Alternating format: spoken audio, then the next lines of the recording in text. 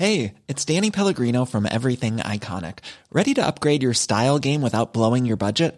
Check out Quince. They've got all the good stuff, shirts and polos, activewear, and fine leather goods, all at 50 to 80% less than other high-end brands. And the best part? They're all about safe, ethical, and responsible manufacturing.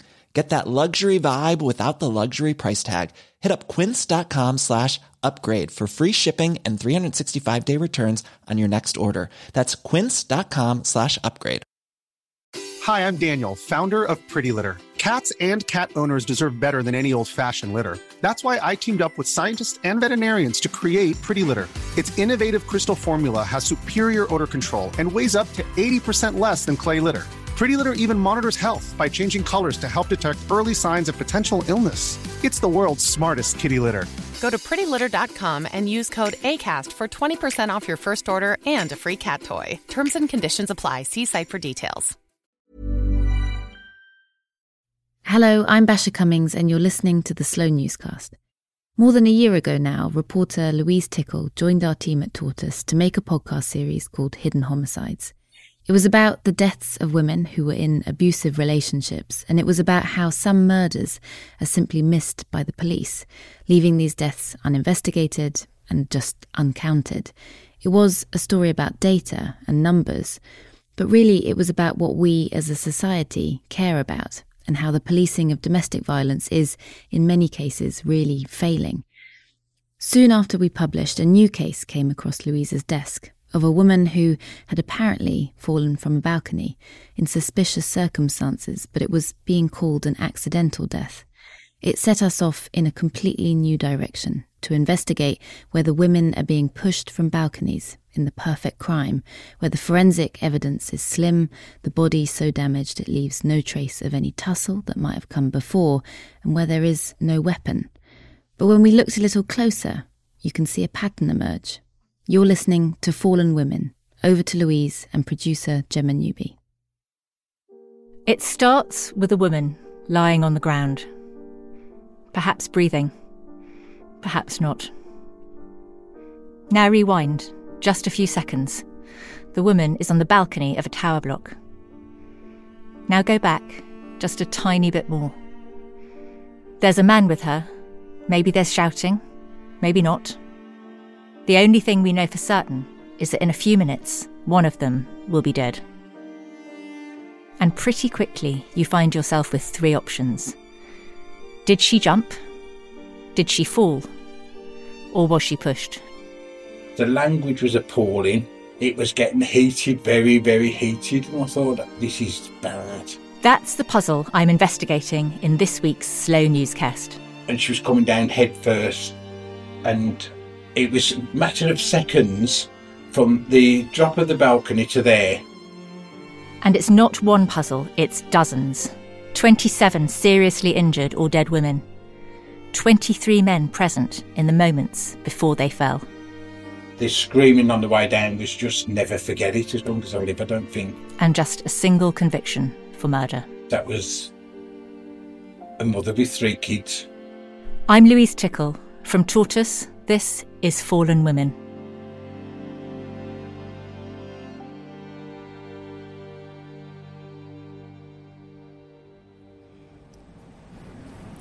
So, first interview from the suspect at 15:54 on the day that Bianca fell. There's a break and it picks up again at 17:26. Then there's a second interview by him on the 23rd of the 8th, which is a week after she dies, a good week after she dies. In January 2021, Tortoise published a series called Hidden Homicides, where we uncovered how police were failing to investigate the deaths of women in abusive relationships, missing the fact that there were reasonable grounds to suspect these women had been killed by men. Then, earlier this year, I reported on how the former MP Andrew Griffiths had used the family courts to cover up how he had coercively controlled and raped his wife, the MP Kate Griffiths. And I found myself, through these stories and others, telling the same story over and over again. A story about institutional failure to protect women from misogyny, domestic abuse, and sexual violence. And so perhaps it's no surprise that in August last year, I got an email from the MP Jess Phillips, who every International Women's Day reads out in Parliament the names of every woman killed by a man in the previous year. Jess was asking if I would meet someone who had a particular case she thought needed investigating. Giselle Feeney's sister had fallen 11 stories from a Birmingham tower block in 2018. But Giselle had told Jess that she thought her sister might have been pushed to her death by her boyfriend.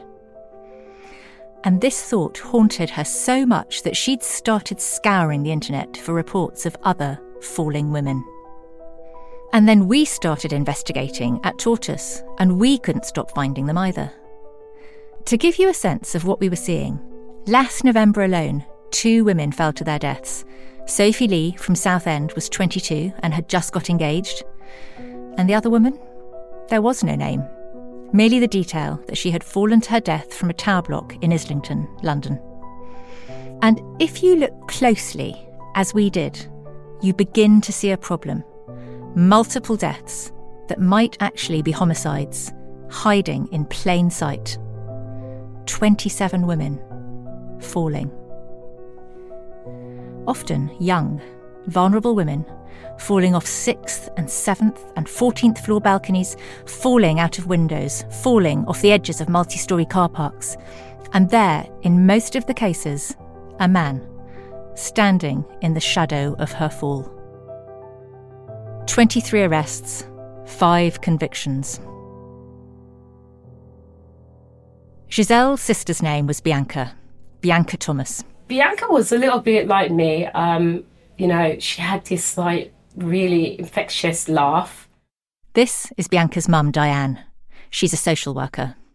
And she smiled all the time, and people would often say, Bianca's your double.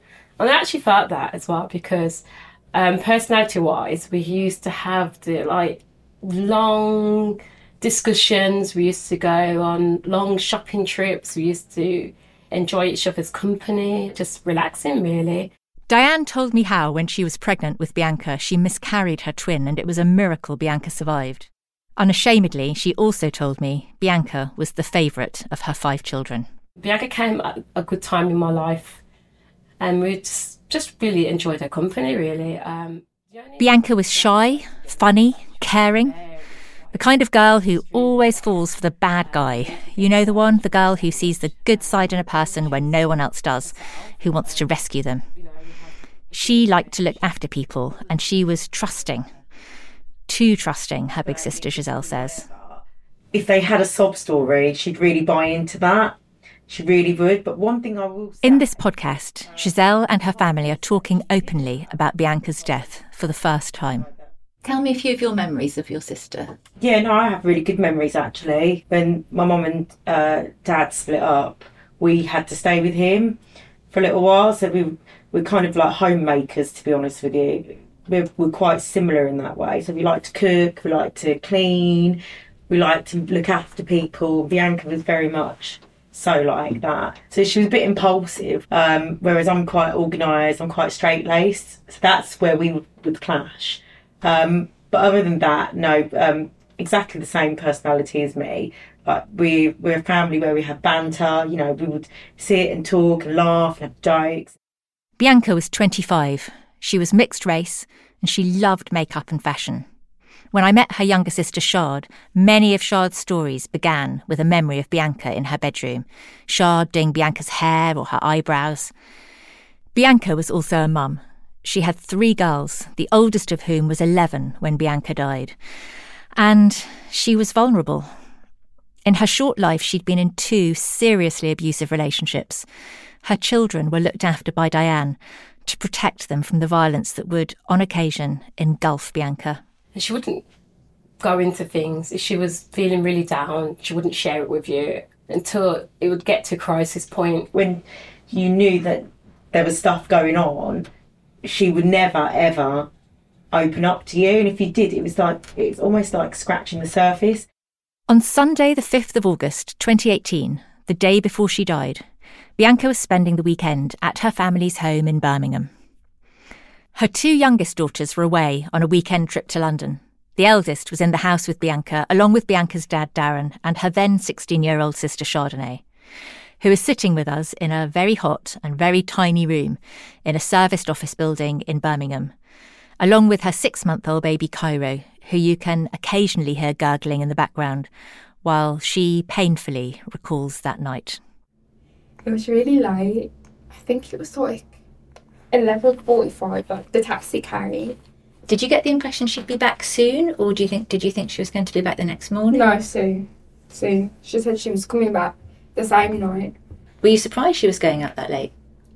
Not really, but I was surprised that she was going there. Bianca wrapped up some leftover chicken and rice her dad had cooked for dinner, said goodbye to her daughter and younger sister Chard, and took a cab to Birmingham city centre to visit her boyfriend, who lived on the 11th floor of Cleveland Tower. Doors closing. Please do not smoke. Lift going up.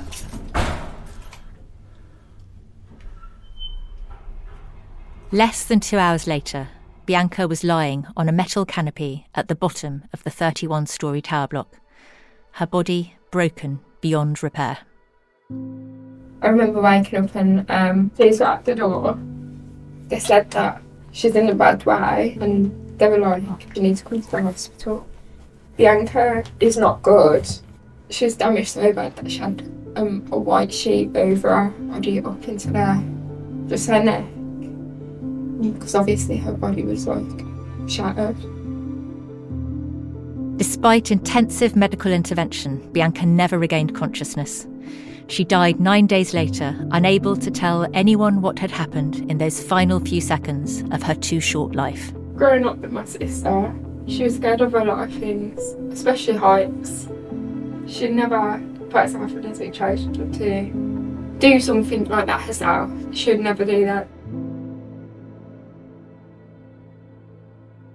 Let's go back a little, to a few minutes after 1 o'clock on the Monday morning, and a phone call which we've voiced up from the 999 call log. Hello. Ambulance service. Girls jumped from the flat. Oh, right. OK. What's the address? Is the patient conscious and breathing? Cleveland. Sorry? Cleveland Tower. OK, so do you know which... how many floors? 11. Are you watching, are you? Is it male or female, do you know? It's a female. I'm too scared to look. No, don't worry. I'm sorry. She was in my flat. She was... Jumped from your flat? Yeah, I've got a balcony. She was on the balcony. And what's the name of the lady who's jumped? Bianca. Bianca. Is she your girlfriend or a friend or...? She's my friend. Did you see her jump? No. Have you been out to the balcony yet to see what's happening? No. It didn't take any time to look over. He didn't look over after? No. The caller told the emergency operator that the woman must have jumped. One moment she was there, then she was gone, fallen. But the man who watched her fall has a different version of events. All I could see at first was just the top part of the shoulder and somebody leaning like that. The back just, of her shoulders? Yeah, the back of the shoulders. And then suddenly it was as if somebody had got her ankles or her waist. She came over with all the screaming and her hair, everything was just... It's just as she was coming down and she was coming head first. Do you know what I mean? For that few seconds, she come over, you could see it was head first. We're outside at the exact spot where Brian Suffolk was standing the night he saw Bianca fall. Brian's a retired nurse who started his working life as an orderly and then worked his way up through nursing in hospitals and then prisons. Brian tells me he knows pretty much everyone in Cleveland Tower, where he's lived for 46 of his 66 years. I absolutely love it. It's amazing. And entering his flat on the 12th floor, where I've now been twice, is a bit like walking into one of those curio shops tucked away on little side streets, the ones that sell exotic items from faraway shores, a mirrored head of a bodhisattva, an Indonesian puppet, and a full-size suit of armour that, on occasion, Brian wears. What you've told me is that the towers have got a bit of a reputation. Yeah, in the 80s, it was full of druggies. A lot of gay people lived here. which is no problem, none whatsoever. And then it was the druggies started to take over really bad. So it got a bad reputation. Everybody, if you said you lived in Cleveland Tower, it was, known. The druggie block, the age block, it got, but now it's been pulled up from Birmingham City Council, which has made a vast difference. And from this one-bedroom flat, with its small kitchen and bathroom tucked in on one side, and vast living room with a window stretching right the way across it, Brian has a bird's-eye view over Birmingham. It's breathtakingly high. You can see the cranes and construction sites pushing the city upwards, and the old and decrepit buildings that are being left behind. And you can see all the way out to a sweeping, curved line of hills beyond the edges of the city. And then, down and straight ahead of me is the corner from which Brian tells me he heard the argument. Can I take you back to that night? Yeah. Just before 1 a.m, Brian remembered he hadn't put his blue disabled badge on his car. If you don't put it in at 8 o'clock, you get a ticket for £60. He headed downstairs. It was August, wasn't it? Yeah, it was very, very clear. Do you know what I mean? It was one of them nights where the moon was just bright. And as soon as I came out the exit doors, I could hear rowing. And it's nothing new. You could hear people sometimes having a row. And I crossed over, sorted my car out, which was at the top of the hill where I crossed over. And I looked up and I thought, being a bit nosy, as just one does, I stood there by my car, messing about when there was nothing the matter and I didn't need to. But then I decided I locked my car, walked down the hill a bit because I wanted to have a look up. And then I could see people on the balcony. How many people could you see? I've seen two, but it was more her, backwards mainly. Occasionally she turned around a little bit, but not much. It was more like from the back. And could you hear what they were saying? Yeah, you could hear the language. Could you hear what it was really about? No, not really, because it was just effing and being, and you've done this, but it weren't anything coming out specific, but it was getting heated, very, very heated. And I thought, this is bad. And you could hear it because they were on the balcony? Yeah, I could hear it. Yeah, it's only the 11th floor, and I could hear it quite... So I moved down a little bit further so I could have a look up, and I could see what was going on. And kitchen light was on, and that's that part of the flat. So, and then all of a sudden, it was as if she become tall and then came back. Her hair was just down and she was screaming, everything at him, screaming everything at him. It was a matter of seconds from the drop of the balcony to there. The screaming on the way down was just, never forget it as long as I live, I don't think. Brian ran back to the tower block, dragged a wheelie bin towards the canopy and used it to clamber up onto, edging his way over to where Bianca lay. By this time, people had started to come out and shouting what's going on. And I was shouting, just phone an ambulance, phone everybody, phone the police a lot. Are you all right? Yeah. Just going back to that moment when you were watching and you said she suddenly got taller and then she came over. Yeah. Did you see him at that? No, you couldn't see him. No, you couldn't see him. There was a side view. That was the back view, and there was a side view there. That's where I think he disappeared. Into the kitchen? No, in front of her. Oh, he was still on the balcony when she come over, but he didn't take. This is always my own thoughts about it all. He didn't take any time to look over. He never looked over. He didn't look over after? No, he didn't look over after she came over. He didn't. The lights went off in the kitchen. All the lights went off. He never looked over, and he never come down. He didn't come down? No, he didn't come down at all. No. Bianca was rushed to Birmingham's Queen Elizabeth Hospital. The police took a statement from Brian and arrested her boyfriend on suspicion of attempted murder. Her family were told by doctors that, if it weren't for the canopy breaking her fall, she would have died instantly.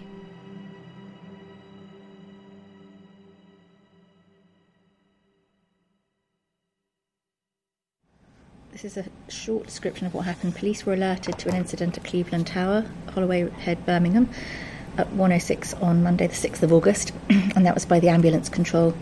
Initial inquiries suggested that... We got hold of the 999 calls, the witness statements from the boyfriend, from Brian and from Bianca's mum and dad, and Bianca's hospital reports for the inquest. In interview, he denied any guilty knowledge, it says, and has been released on police bail. And we've spent hours going through it all, trying to piece together what happened. OK, so here we have Brian Suffolk's record of taped interview. And this is what we can establish about the night Bianca fell. Bianca arrived around midnight with food and a small bottle of vodka. She drank a few shots in the flat. Her family told me this was normal. She liked to drink. They ate the leftovers she'd brought. She then told her boyfriend she wanted to go home to be with her daughter, and he told the police that he advised her, his words, not to, because she'd been drinking. Then, according to the boyfriend, at some point she went out from the living room to sit on a chair on the narrow balcony. It's normal for her. She always used to sit on the balcony. And sat there, wearing her coat, holding her handbag, whilst he pleaded with her, he told the police, to come inside. But she wouldn't come in. Like I'm begging her to come in, saying it over and over again. He denies over and over again that they argued that night. In fact, he denies ever arguing with Bianca. And those final moments? He says she was sitting on the chair on the balcony while he went inside to get a cigarette. After rolling the cigarette, he says, he sat down to watch a film while she stayed outside. And then he heard a bang and she was gone.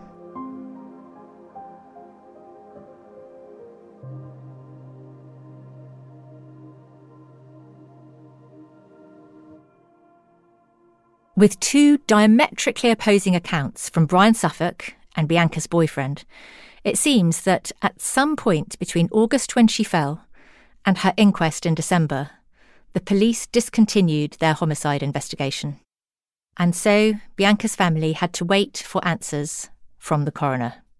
Good afternoon, everybody. My name is Mrs. Hunt, and I'm the senior coroner for Birmingham and Solihull.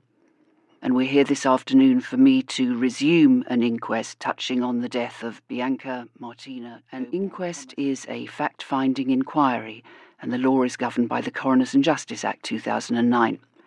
There are 4 statutory questions to be answered at an inquest: who the person was, where and when they died, but also, importantly, how they died. The coroner, voiced here by an actor, spends less than 2 hours going through all the statements from the night of Bianca's fall. She asks Brian questions about his police statement, and she questions whether it was really possible for him to see so clearly 11 floors up at 1 a.m. And when I heard that in the audio from the inquest, I sent my producer Gemma a message. So, listening to this evidence from the police officer at the inquest, they're showing a picture which was taken from the ground, I think in December, or at least, winter, which obviously shows it's quite dark. And although the officer says, remember it was August, she sort of seems to agree that, visibility would have been pretty bad. Now, but I've just looked up the August 2018 weather in Birmingham, and looking at what it was like between midnight and 6 in the morning on Monday the 6th of August, it was not far off a full moon, and it was clear.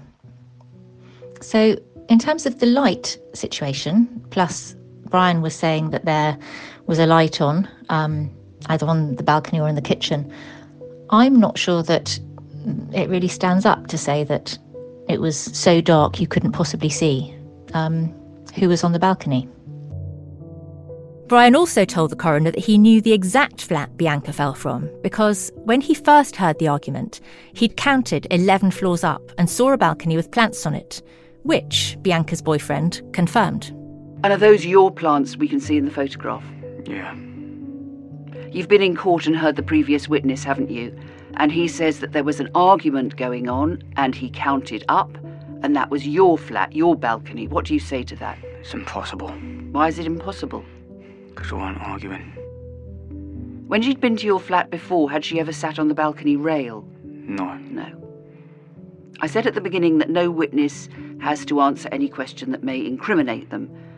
I'm going to ask you a question that could incriminate you. You don't have to answer it, but I'm going to ask you anyway. Were you on that balcony? Did you push Bianca off the balcony? No. This is where the evidence, and what level of rigour the evidence has, gets both interesting and tricky. The police knocked on doors on the 10th, 11th and 12th floors. Nobody else told them they had heard any argument. The forensic investigation of the scene found a partial footprint on the balcony chair they thought matched Bianca's shoe, although the police officer who recounted the forensic evidence at the inquest admitted they had no way of knowing when it had been made. Smeared fingerprints on the metal rail above the balcony barrier were said to be facing inwards, as if Bianca was sitting on the ledge, her back to the air, her hands gripping upwards on the rail. But the forensic investigator didn't attend the inquest and so couldn't be interrogated on the evidence. That was quite strange to me. Firstly, I've never heard of a fingerprint examiner drawing conclusions on how a person moved based on the fingerprints that they left. This is forensic criminologist Dr. Claire Ferguson. Claire's another person who contacted me after Hidden Homicides, and we stayed in touch. I spoke to her at length for this podcast, and when we got hold of the audio of Bianca's inquest, we sent it to Claire to get her professional opinion. My understanding is that a person's fingers, hands, arms, shoulders, etc. are too dynamic to draw meaningful conclusions about this. And I think that this is exacerbated by not being able to date the fingerprints, so not knowing when they were made. And then, after less than 2 hours, the coroner concluded that, on the balance of probabilities, Bianca had fallen over the edge of her boyfriend's 11th floor balcony by accident. The likely cause of her fall was overbalancing while sitting on the balcony railings whilst intoxicated. And at the time of her death, she had a blood alcohol level of 222 milligrams per 100 ml, along with the presence of cocaine and MDMA. And all of that leads me to record a conclusion of accidental death. I would want to know how the examiner could tell that Bianca was actually sitting on the railing rather than standing with her hands in the same position and her elbows up. I think there could be a perfectly simple explanation, but calling a third party to testify to someone else's findings means that we can't ask the question now.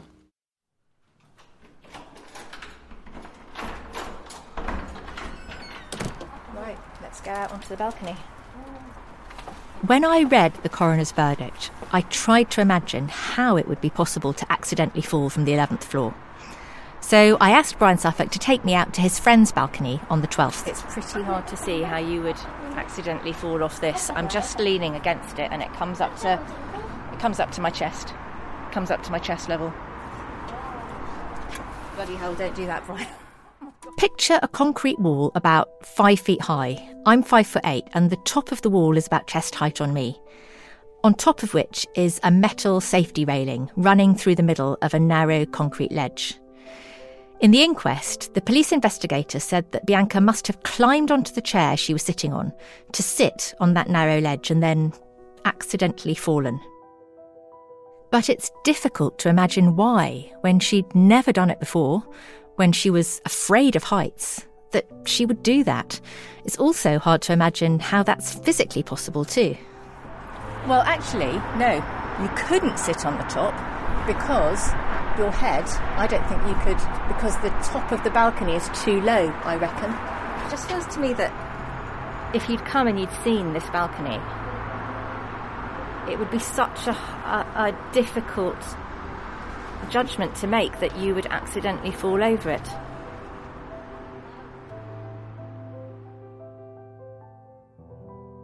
So what we see in accidental deaths is that they're usually at a job site or a work site doing construction or something like that. Dr. Claire Ferguson specialises in equivocal death analysis. So how do we tell the difference between an accident or a suicide and a homicide?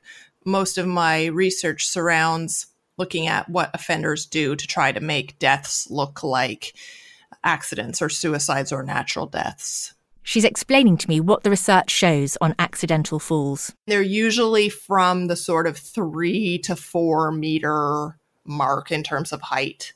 And I think that's because that's when people are more likely to be a little bit fast and loose with safety. Claire co-wrote the only academic paper I've been able to find anywhere that has attempted to research into homicide convictions after death by falling. She found and analysed 12 cases over 32 years of homicide convictions in Australia, Canada and the US. 10 out of the 12 perpetrators were men. We were just trying to explore what happens in those cases where it is determined that a fatal fall was a homicide. What do those cases look like, and how might we be able to extrapolate from those cases to better train people to deal with fall deaths, or to, I guess, inform the investigation of other cases that might be homicides where the death has resulted from a fatal fall. What made you particularly interested in falls, in deaths by falling that were in fact homicides?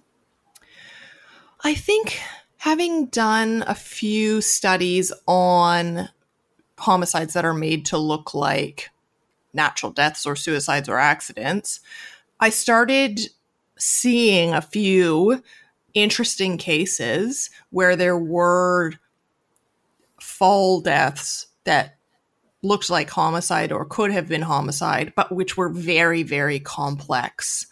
So that's what got me thinking that we probably need a little bit more information on those types of homicides, if that's what they are, or those types of, I guess, complex death investigations. And why is it hard to determine whether a fall from height is in fact a homicide? Oh, it's so difficult because police often look for indicators or wait for indicators from medical professionals. And what we have in fall deaths, especially if you're talking about extreme heights, is that the autopsy report says multiple injuries consistent with fall from height, which is 0% useful to investigators. So that in and of itself makes investigating these cases very difficult. You also don't necessarily have some of the same indicators that you might have in other types of homicides. Like there's not necessarily going to be a blood stain pattern analysis or something like that at a crime scene that you can point to and compare to various theories of the case or statements of potential people of interest. So fall deaths can be really difficult that way. The other thing is that I think a lot of offenders make the assumption that investigators will think no one would do this, no one would throw someone from a height. Many of the falls that had led to homicide convictions in Claire's research had something in common beyond the fact that they were pushed. They were largely outdoors, on locations like cliff tops. There were more of those because planning creates evidence. So they're actually easier to prosecute. A husband luring his wife on a weekend trip to a high-up location leaves traces. The deaths we've been looking at, less so. The ones that are spontaneous look like, I don't want to say regular because that's just a gross term, but they look like other domestic violence related homicides. They involve threats of separation or actual separation. They are very angry, and the offender is trying to regain control and basically throws the person usually off of a balcony rather than a cliff or some like wilderness sort of location.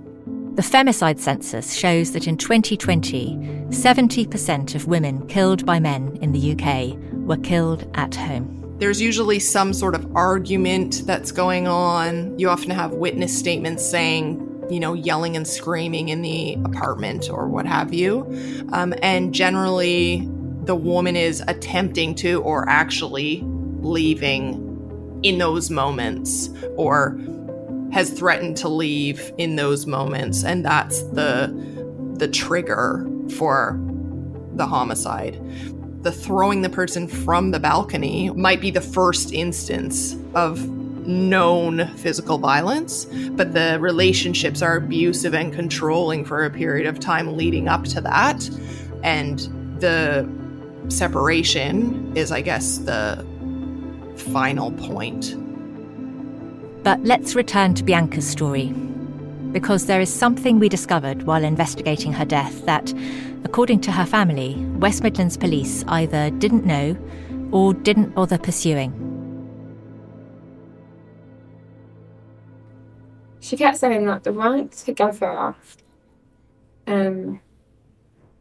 But for weeks before that, she kept saying she's going to break up with him. She doesn't know how to go about it, because obviously he wasn't being a very nice person to her, and being a bit racist, not treating her nice. You can hear how nervous Shard is, because she's not sure how to talk about her adored big sister without giving away private, intimate details. These sorts of interviews are always excruciating. Was she frightened of him? Yeah. Why? Because he was abusing her.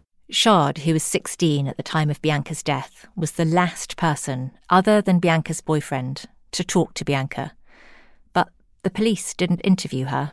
And if they would ask the right questions and asked us, oh, you were the last person who spoke to her, what happened?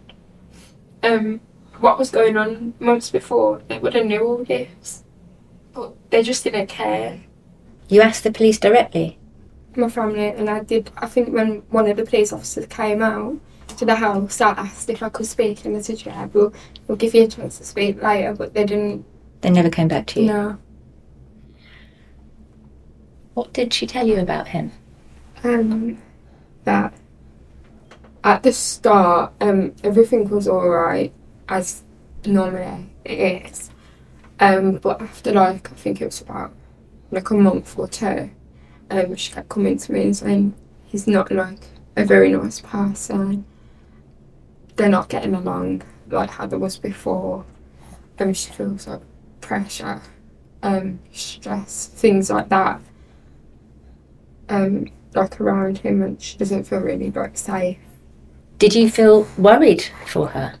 Yeah. I think every time when she went out, had anxiety, was worried, was texting her. I would ask her, is she coming back, how long? I'd come home and she'd have marks and bruises. She always had bruises on her arms, her legs. I don't think there was any on her face, but it was on her body mainly. But she showed them to you? Yeah. Or did you just see them? Yeah, both. And there was something else. Something Shard didn't want to go into the first time we spoke. Something we saw in Bianca's pathology report and felt we needed to ask her about. It's a single line, and it just says that her genitalia were swollen. And there are potentially a number of reasons why that might have been, but one reason potentially could be that she'd been sexually assaulted. And I wondered if there was any history that you knew of, Shard, in her relationship with where she had alleged that he had sexually assaulted her. There was things that she was saying that she didn't want to do sexual things, and she felt forced and pressured.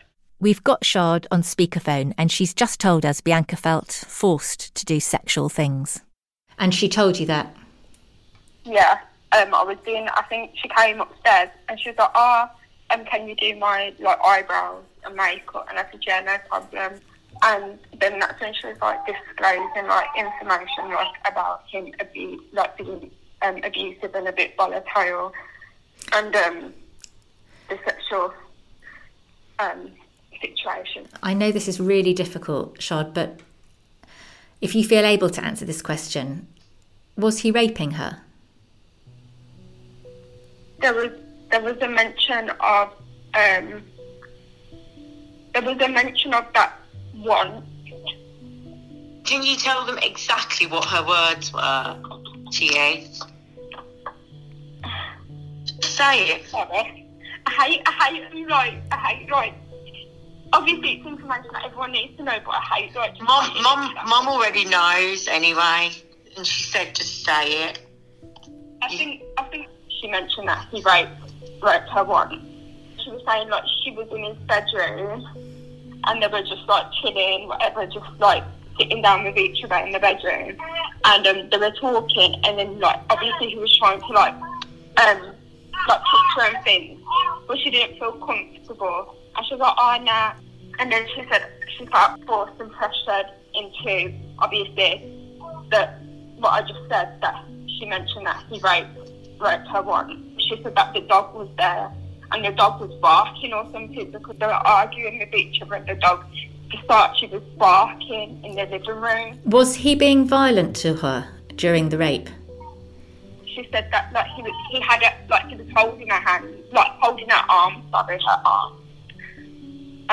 But that's all she said, and then she was like, I shouldn't even take this anyway, so that's, and then she just changed the subject like really quick.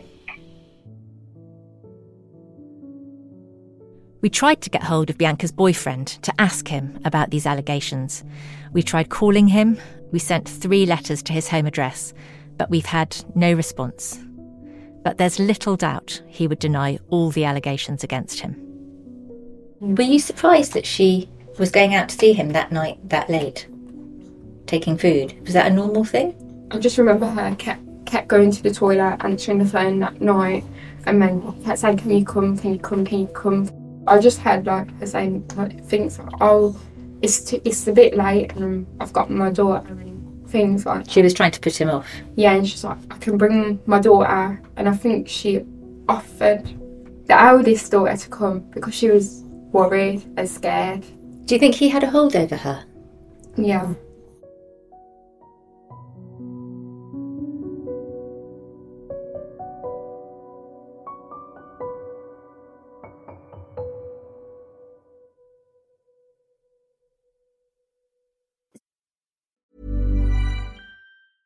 Hey, I'm Ryan Reynolds. At Mint Mobile, we like to do the opposite of what Big Wireless does. They charge you a lot, we charge you a little. So naturally, when they announced they'd be raising their prices due to inflation, we decided to deflate our prices due to not hating you. That's right. We're cutting the price of Mint Unlimited from $30 a month to just $15 a month. Give it a try at mintmobile.com/switch. $45 up front for 3 months plus taxes and fees. Promo rate for new customers for limited time. Unlimited more than 40 gigabytes per month. Slows full terms at mintmobile.com.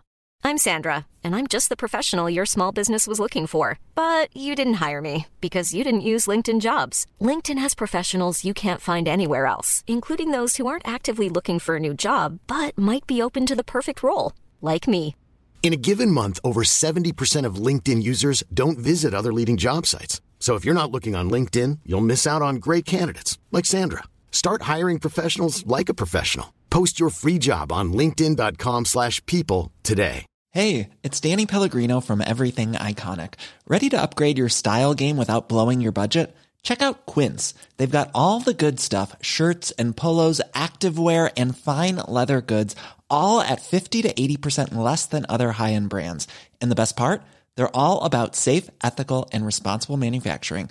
Get that luxury vibe without the luxury price tag. Hit up quince.com/upgrade for free shipping and 365-day returns on your next order. That's quince.com/upgrade.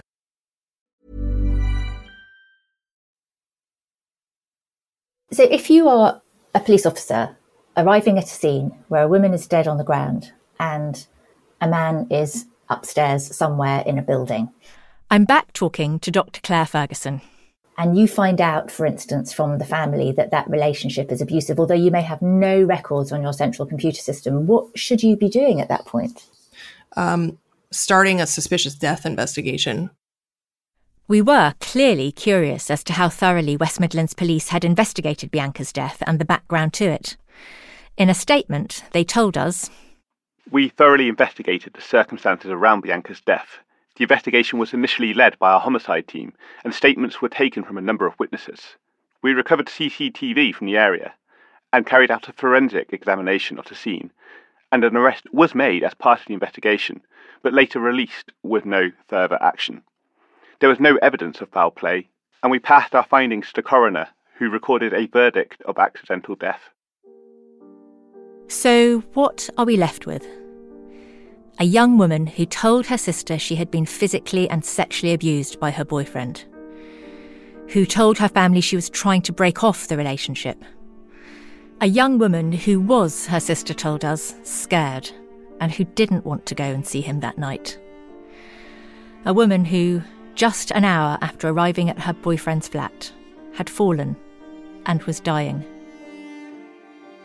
To me, it seems so unlikely that she fell by accident, both from the research on accidents that show they happen at much lower heights and, frankly, from standing on an identical balcony and seeing how impossible it is to sit on the ledge without scrunching up to stop your head hitting the floor of the balcony above. There was no indication that Bianca was going to jump.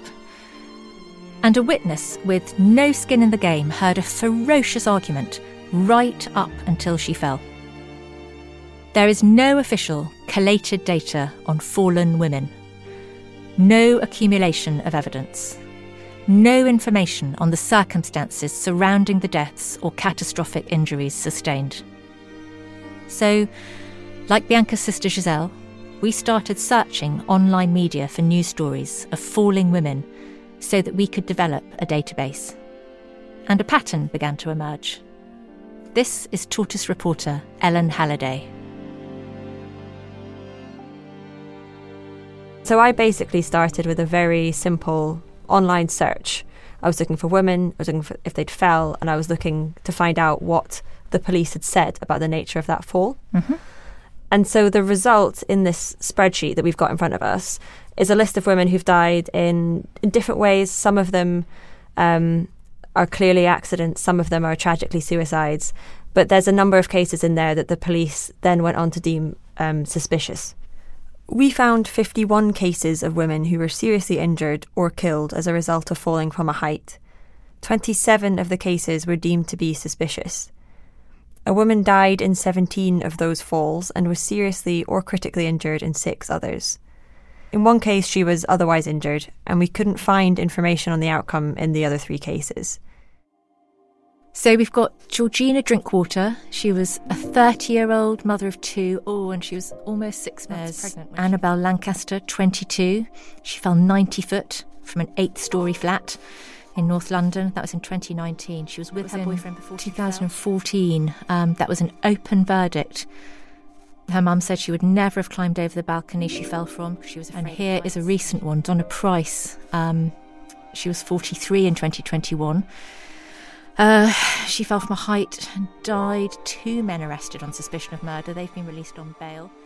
One of the things that really stands out as I'm looking at the data is that a man was present in 23 of the 27 cases where a woman fell in circumstances deemed by the police to be suspicious. Out of the cases that you've looked at, where is it reported in the media coverage that there was an abusive relationship, and what was going on at the time of that fall? So in 8 cases that we looked at, there was known abuse. And we know that because it was something that was reported at a trial or an inquest, often information fed by friends or family in the lead up to this incident that we've then recorded.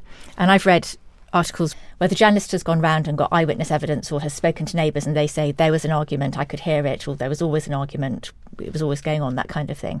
Yeah, so separately to those 8 cases of abuse, there were other reports where eyewitnesses said, we heard arguments, we heard shouting. Sometimes they could hear what the women were saying. Sometimes it was more of a disturbance that they were aware of. So there are also 4 cases that we found where eyewitnesses said there had been a row. We also collected data on falling men from the same period. And there is a striking difference when you compare what happened to the men against what happened to the women.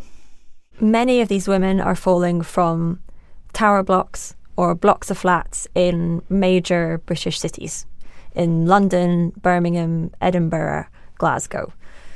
Men are also often falling from flats, so in some ways it's similar, but rather than them being at home, they are often with friends, or one man even fell from a pub window. They're in public places rather than in what should be, a safe home, a safe space. When you say they're in public places, do you mean they're sort of with other people at the time? There's a group of them, it's a party, that kind of thing? It's a party, or it's a busy train station, or their colleagues are there, whereas the women are falling from a private space where there's fewer witnesses. Out of the 38 falling men we found for the same time period, 5 of those falls were deemed to be suspicious. So in the cases of the men, it's more often been an obvious accident, out of nowhere, out of the blue. In the women's cases, there are records of arguments, there are records of abuse in the relationship, of patterns of violent behaviour by men towards the women involved. Of the 51 female falls, 27 were deemed suspicious. And out of those 27, arrests were made in 21 of the cases. Charges were brought in 6 and convictions secured in 5. And of the 17 deaths, 2 convictions for manslaughter and 1 for murder. Bianca's boyfriend was released without charge. With only one eyewitness account of an escalating row heard by nobody else, a footprint and some smudged fingerprints, there wasn't enough evidence to do anything else. Would it have made a difference if West Midlands Police had looked into the abuse allegations made by Bianca's family? In a death that shares so many features with Bianca's, the police did just that, and it still wasn't enough to get the boyfriend charged. So we have seen an investigative report produced by the police, which was disclosed to the coroner, in which they had recommended to the Crown Prosecution Service that a charge be pursued of manslaughter. They had concluded, again, that there was insufficient evidence for a charge of murder, while that was a hypothesis that was open to them. But they felt that there was sufficient evidence to suggest that at the very least, his sort of violent and aggressive behaviour towards Jordan had caused her death. This is Kate Ellis, a solicitor from the Centre for Women's Justice.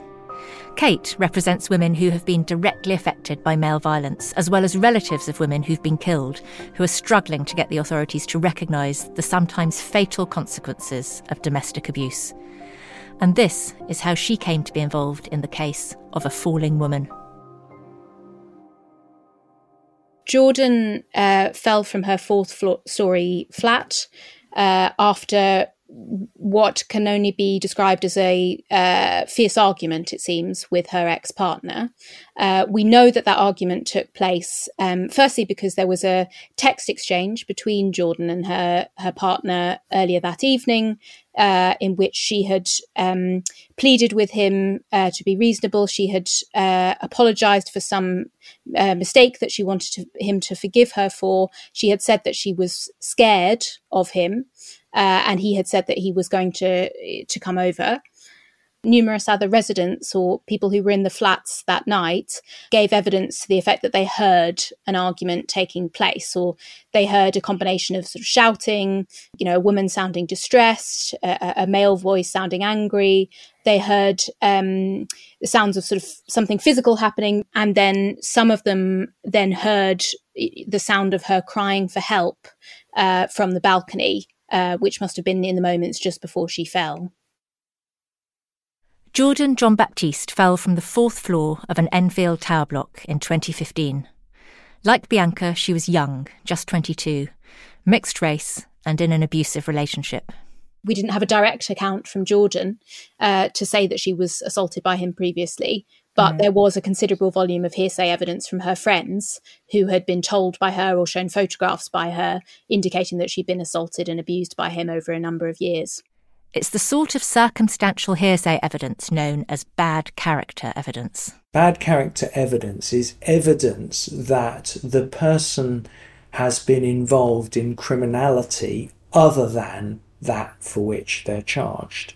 So if, for example, it's said that the suspect was a domestic abuser of the victim and the text messages support that conclusion, that would be bad character evidence. So the first thing I'm going to ask you to do is just to simply introduce yourself. So I'm Alex Bailyn. I'm a barrister, a criminal barrister, and I'm instructed in a wide variety of criminal cases. One of the things that I'm sometimes instructed in is homicide in unusual circumstances. In a noisy room at Matrix Chambers overlooking Gray's Inn Road, Alex Bailyn QC is explaining to me what it takes for a judge to agree to admit bad character evidence of the sort we've been hearing in a criminal trial. When I started out, it was inconceivable that that sort of evidence would form part of the evidence in a homicide case. The law changed about 20 years ago to permit that sort of evidence to come in. And what you now need, in essence, is evidence that the bad character evidence shows a propensity to commit this type of crime. Now, obviously, you can't work on a presumption of domestic violence in those sort of situations, but it may become clear fairly early on that there is that sort of relationship potentially, and the police need to keep a very open mind and investigate that as thoroughly as possible. And it's really then for the prosecutor to decide, do I think this is a sort of bad character evidence which would actually go in at trial, which is going to make a real difference? But the real question in a homicide case is, what is it probative of in this case? And that requires proof of an unlawful and dangerous act, typically an assault involving actual or the threat of violence, which legally caused death. What a prosecutor may do is say, look, there are certainly arguments that bad character evidence could go in here. There's certainly a legal basis for arguing at trial that this evidence should be admitted. But in making a charging decision, I may not be confident enough that it will be admitted at trial, and therefore I will make a charging decision putting that sort of evidence to one side. But put that history of abuse to one side in a scenario where all the evidence you have is circumstantial.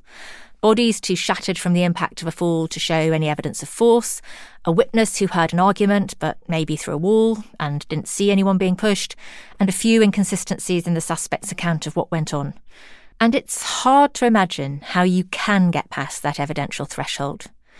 What would it take? These are all kind of complex questions, of course they are, but it's why it's so important, I think, that cases involving fatality following a kind of complex pattern of domestic abuse are put to a jury to determine, and that the police and prosecutors don't play judge, jury and executioner, in the case and decide cases before they've been heard fully before a court. Kate Ellis represented Jordan's family after the Crown Prosecution Service ruled there wasn't enough evidence to put her boyfriend in front of a jury. Why did the CPS decline to prosecute? The Crown Prosecution Service felt that it was a fundamental problem to the case that there was no eyewitness who actually saw Jordan fall or saw what the suspect was doing when Jordan fell. So that was a really fundamental thing they came back to. They also relied on the fact that Jordan had self-harmed. It wasn't disputed by the family or by anyone that when she was a young teenager, there had been at least one occasion of self-harm. But the police saying that a period of self-harm several years previously threw doubt on her mental state at this particular point. Yes. I think in addition, they took into account the fact that the suspect had himself brought up the fact of her self-harm, and he had given an account to the fact that this was symptomatic of her mental health generally, that she'd always struggled with these feelings. But of course, that account could be said to be a self-serving account. It rather assists the suspect's case that she had jumped deliberately or put herself at risk. The suggestion made, I think, in the final decision letter from the Crown Prosecution Service was that maybe this was a case where Jordan had kind of not known what she wanted, that she'd got up onto that balcony, in a state of great distress, perhaps hysterical, and sort of threatening suicide, and then had fallen before she'd had a chance to think it through. Many of the women we've found are young, vulnerable, have alcohol or drug problems, and are in and out of abusive relationships. Bianca had been drinking. She must have drunkenly climbed up onto the balcony and then fallen. Jordan had self-harmed several years before she fell. She was clearly unhinged. That left the family feeling really insulted. They just felt like, well, that's not our daughter. That's not how our daughter would have behaved. She wasn't, hysterical and hot-headed. If she went over that balcony, it would have been because she was trying to survive. Pushed to the edge, even if not over.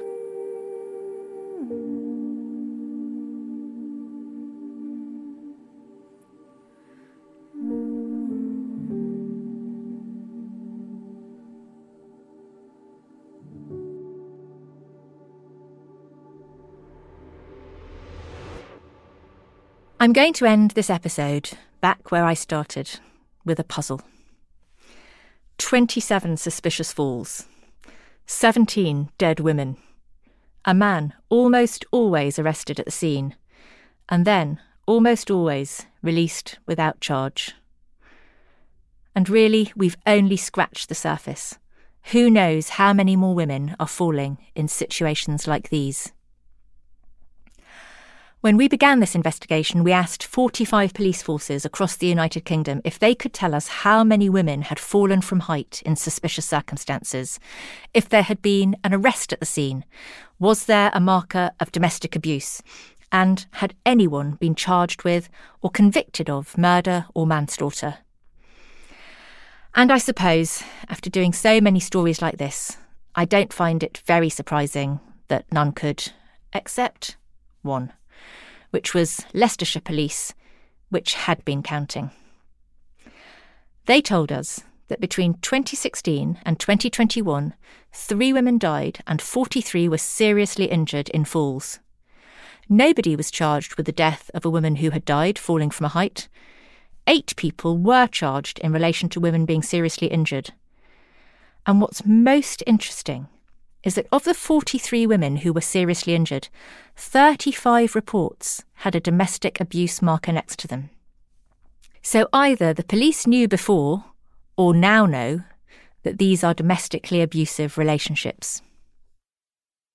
So are all these women killing themselves immediately after rows with their abusive partners, or carelessly falling from great heights in the wake of an argument so ferocious the neighbours can hear? Or are we ignoring a dark figure of homicidal falls that are not recognised as such by police, or that can never be brought to trial? No one seems to care, and this is the thing that I don't understand about all of my research. Nobody talks about this as an issue. Like, we have kind of this notion that people that commit intimate partner femicide often use concealment of some type. They try to get rid of bodies and they try to make it look like suicide or accident or whatever.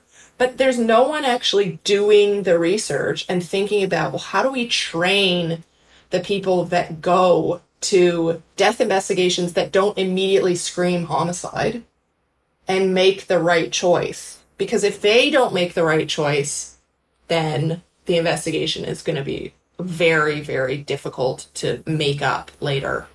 Having spent months investigating fallen women, what I see is a failure to really thoroughly investigate, a failure to count, and a failure to care about women who don't easily fit the definition of the perfect victim.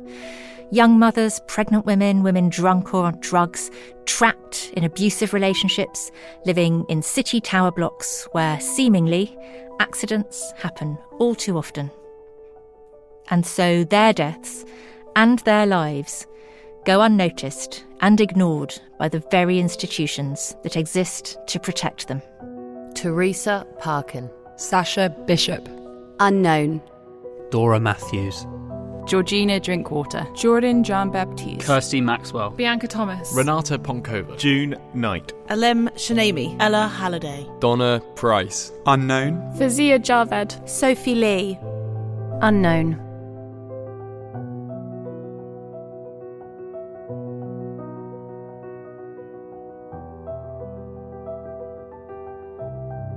Fallen Women was reported and produced by me, Louise Tickle, Gemma Newby, Ellen Halliday and Nimo Omer, with sound design by Tom Kinsella. Our editor was Basha Cummings.